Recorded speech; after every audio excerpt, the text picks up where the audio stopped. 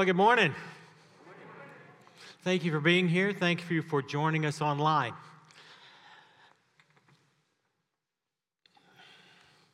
You got an email this week.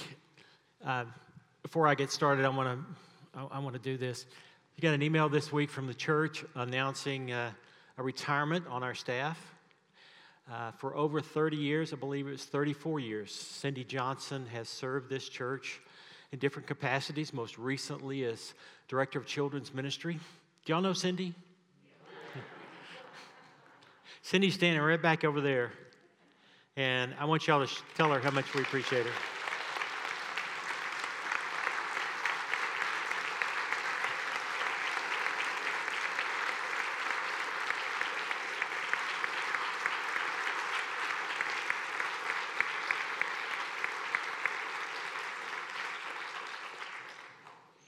SPRC will be announcing our interim plans. Cindy be with us. She'll be with us forever until they take her out of here feet first, I guess, right, Cindy?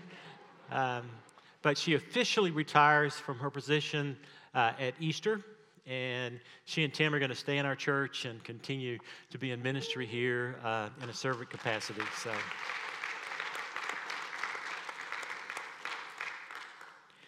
today we're looking at the story of David and Goliath. David and Goliath.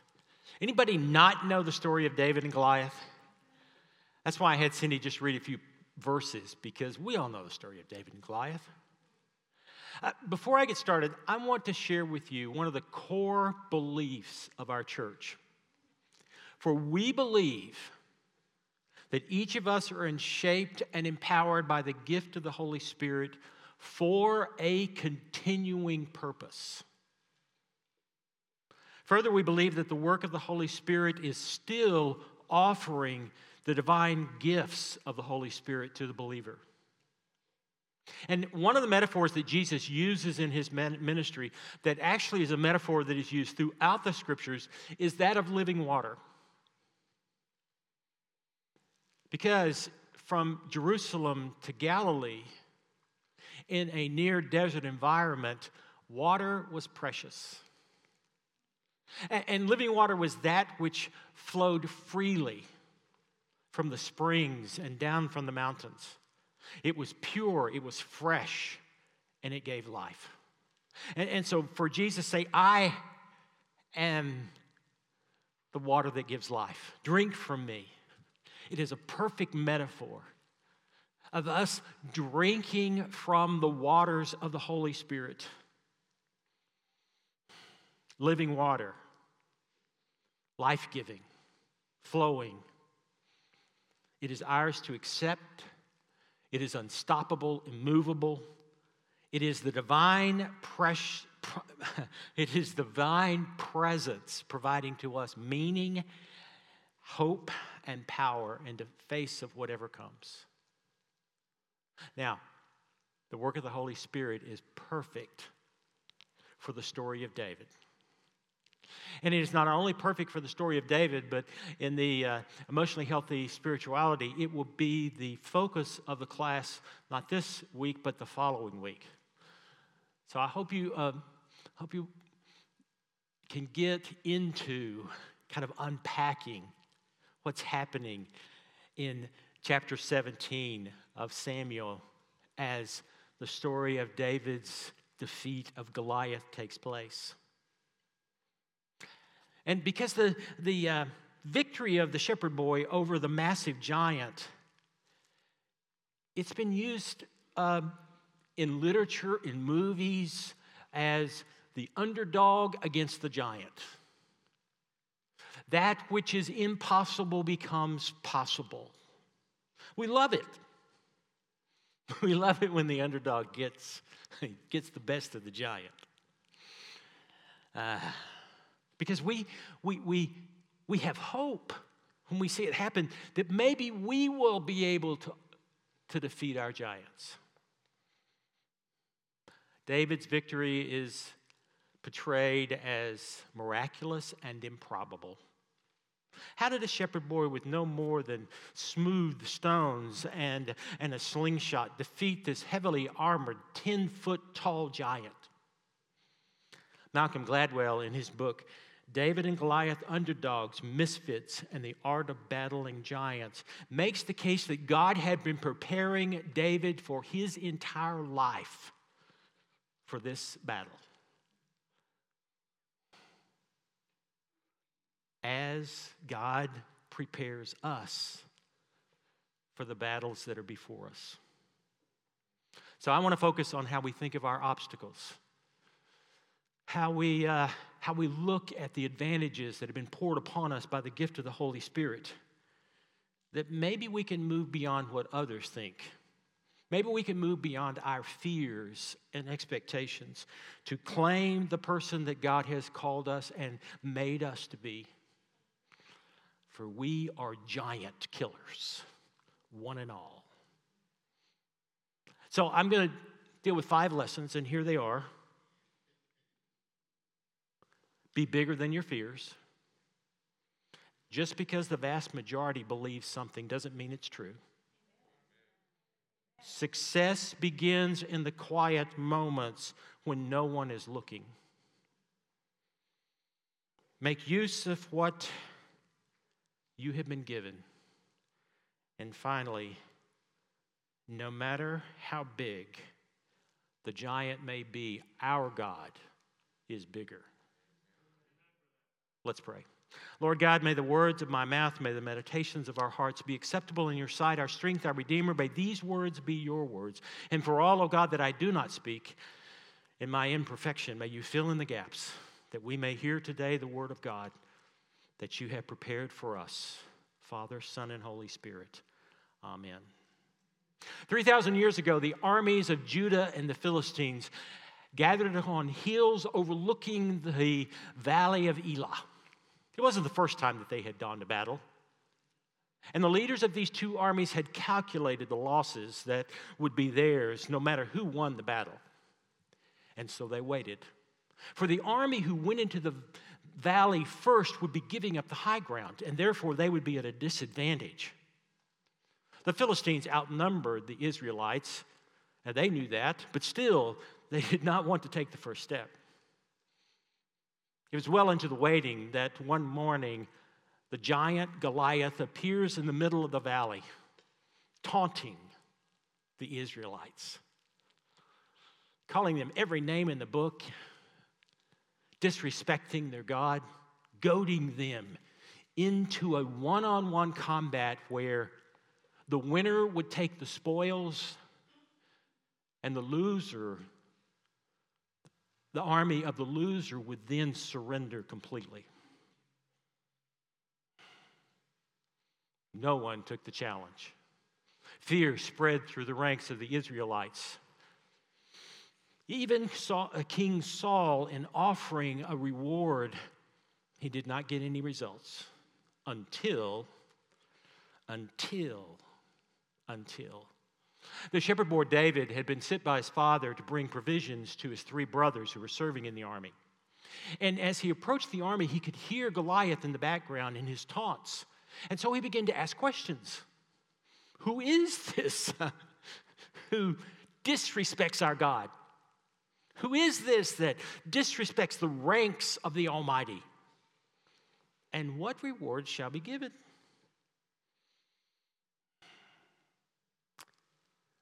The story in 1 Samuel is more about faith and the approach of David than the combat. In fact, the combat in chapter 17 is only 2 verses. Only 2 verses. It is the preparation. It is the faith. It is the readiness of David that leads up, that makes up the majority of the story and really the point of the story itself. As David deals with his brother's doubts, deals with Saul's expectation that he become a warrior like all the others, and deals with the questions that the entire army had about this shepherd boy. You see, Saul was pushing David to be someone other than himself, other than what God had made him to be. And David resisted. The first of the lessons comes from verse 27, 17:27, where the writer of Samuel says, and David said to the men who stood by, "What shall be done for the man who kills this Philistine and takes away the reproach from Israel? For who is this uncircumcised Philistine that he should defy the armies of the living God?" Be bigger than your fears. Now, I have no idea why David wasn't afraid. He had every reason to be afraid. Twice a day for 40 days, Goliath had stood in the valley and had taunted the Israelites. And none of them dared to even approach nor even think about making their way into the valley to take on the giant Goliath. And yet, David had been prepared for this moment for his entire life. And he was bigger than his fears. He had faith in the person God had created him to be. You see, we often settle for what is smaller than our fears. We settle for that which we know we can accomplish without taking a risk. We are paralyzed often. No matter what the situation or the decision to be made, it is before us to listen to the facts, to follow the direction of God. It may seem that David was being reckless here, but David knew himself. He knew that speed and flexibility would win the day, and he knew that his God was with him. Second, just because the majority thinks something doesn't make it true. Just because the majority believes something doesn't make it true. In verse 33, Saul said to David, "You are not able to go against the Philistine to fight with him, for you are just a boy, and he's been a warrior from his youth." For David to even make it to the battlefield with Goliath, he had to overcome the collective opinion of the entire army of Israel. These were older, seasoned, more experienced, battle-hardened men. And if a poll had been taken, 100% of them would say that to go into the valley to fight against Goliath was suicide.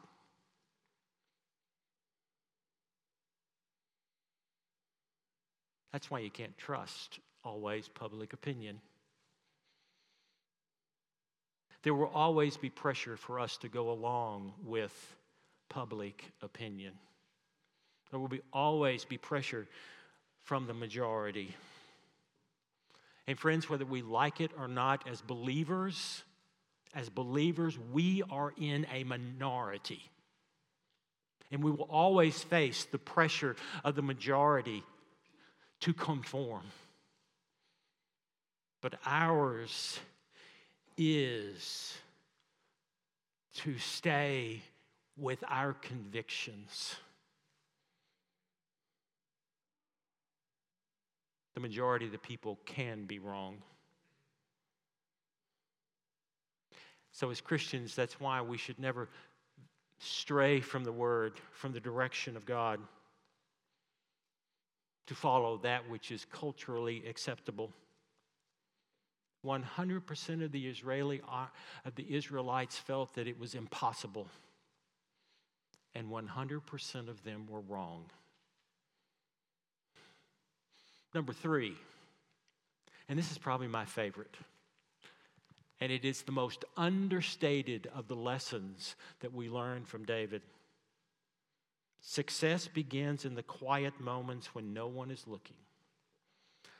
But David said to Saul, "Your servant used," in verse 34 and 35, "your servant used to keep sheep for his father. And whenever a lion or a bear came and took a lamb from the flock, I went after it and struck it down, rescuing the lamb from its mouth. And if it turned against me, I would catch it by the jaw, strike it down, and kill it." David had been preparing for years. It would be a gross exaggeration to think that David walked on the battlefield that day and just picked up a slingshot for the very first time and with accuracy hit a bullseye on the forehead of Goliath. David had honed his skills over the years. Instead of just sitting around the campfire, lazing around as a shepherd, David had continued to work to improve his skill. And the scriptures don't tell us whether David knew that there would be a day when he would be challenged, or whether David just wanted to be better. He wanted to be the man that God had created him to be. But for all of us, you see, that is our challenge. We hope that our lives will be good and rosy. But the fact of the matter is we will all face giants. At one time or another, we will all face giants. We will all face challenges, whether they be on the outside or in the inside of our heart.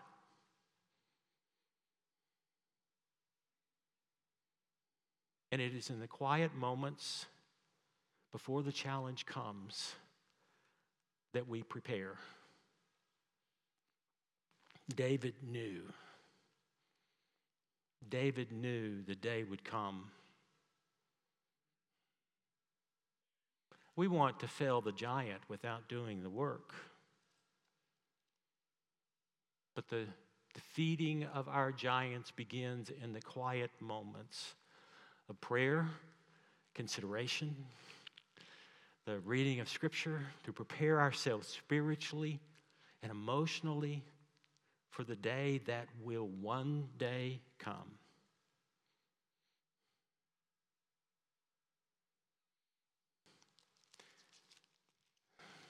Number 4, make use of what you have and what God has given.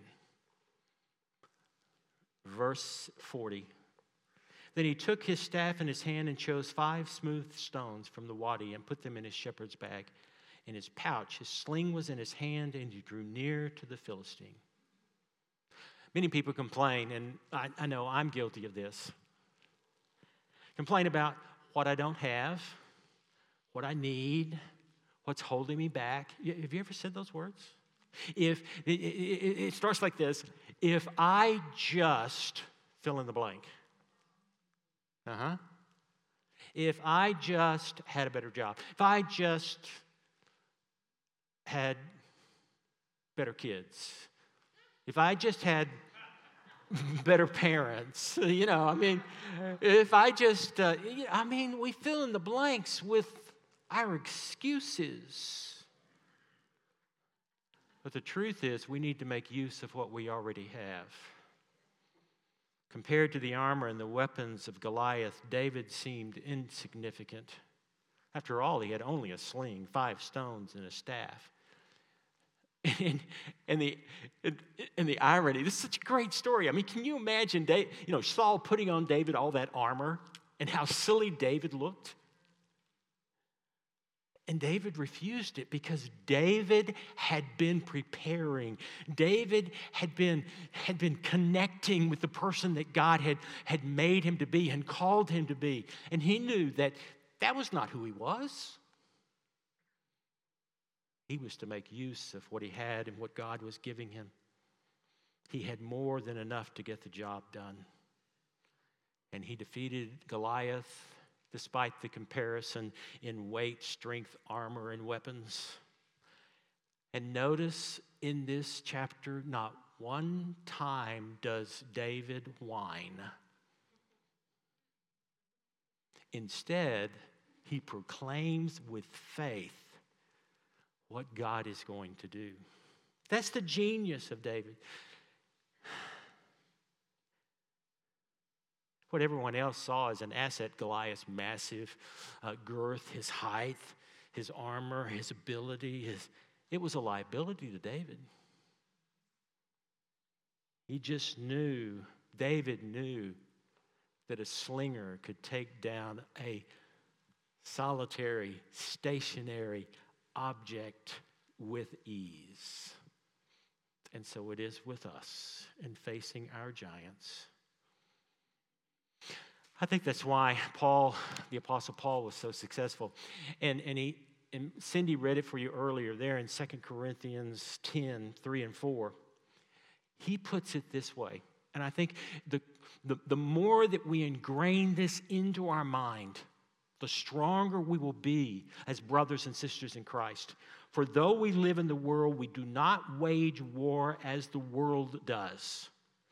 With weapons we fight, the weapons we fight with are not the weapons of the world. On the contrary, they have divine power to demolish strongholds. No matter what our giant, if the giant looks imposing and unconquerable, start by looking from a different perspective. Look from God's perspective. Look from a divine perspective. Look from a spiritual perspective. Look as God would see it. And if clarity does not come to mind, seek out the advice and counsel of other Christians. That's why God has brought us together in the church. We've been brought together to help each other, to encourage each other, to inform each other, to challenge each other, to direct and clarify for each other.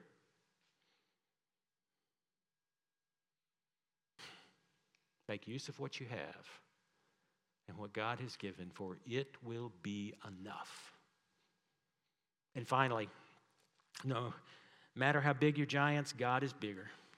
In verse 45, David said to the Philistine, "You come to me with sword and spear and javelin, but I come to you in the name of the Lord of hosts, the God of the armies of Israel, whom you have defiled." You know, David was prepared.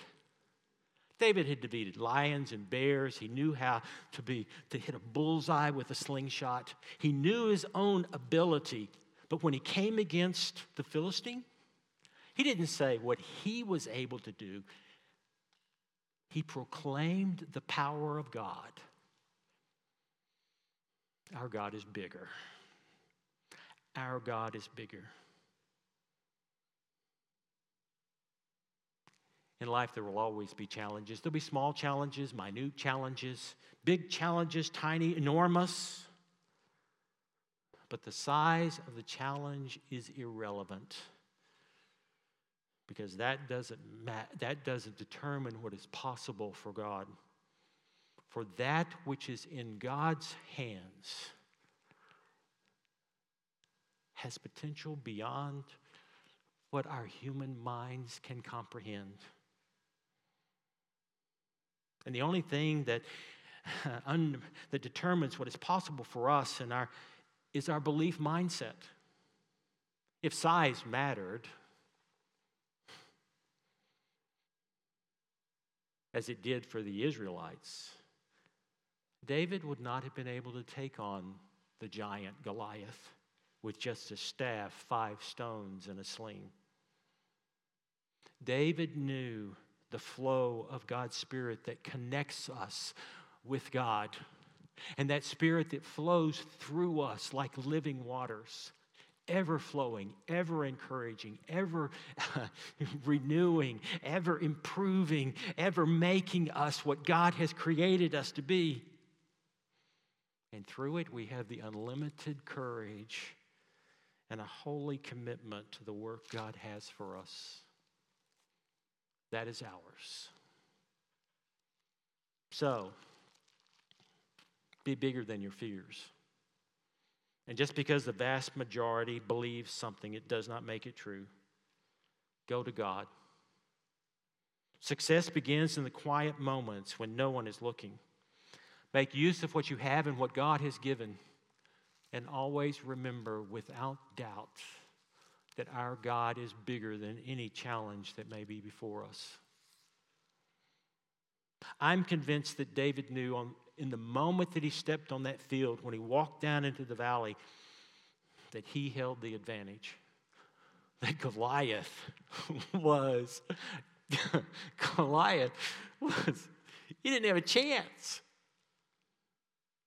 For when God is with us, the giants are never as big and powerful as we may think. At the core of who we are and as followers of Jesus Christ, We know that for every disappointment, God is already at work to bring something new. For when God is with us, we know in the deepest dark of the night, there will be a dawn. When God is with us, God is preparing us for the next challenge that we don't even see yet. When God is with us, the youngest shepherd boy can face the greatest giants because God has already placed within his pocket a sling. We have a God that is with us in all things. And our hope and our victory comes through the work of the Holy Spirit working with us as we drink fully and completely from the waters that come through our Savior, the Holy Spirit. James Bryan Smith tells a story about he and his son going to an amusement park. And they got on this ride, this really kind of roller coaster ride. And Smith, when he got on there, realized that as the teenager strapped them in, that his son was really too small for the belt. And for the 90 seconds of the ride, Smith was terrified that somehow his son would break loose and fly off into the sky. Afterwards, his son was laughing and just having a great time. Let's do it again, Dad. Let's do it again. But Smith couldn't think, why in the world wasn't this boy afraid? So at lunchtime, he said to him, son, why weren't you afraid? I mean, that was really a scary ride. Did you see my white knuckles? And the boy said, Dad, you were with me. I'm never afraid when you were by my side. And so it is with us. God is with us. Amen.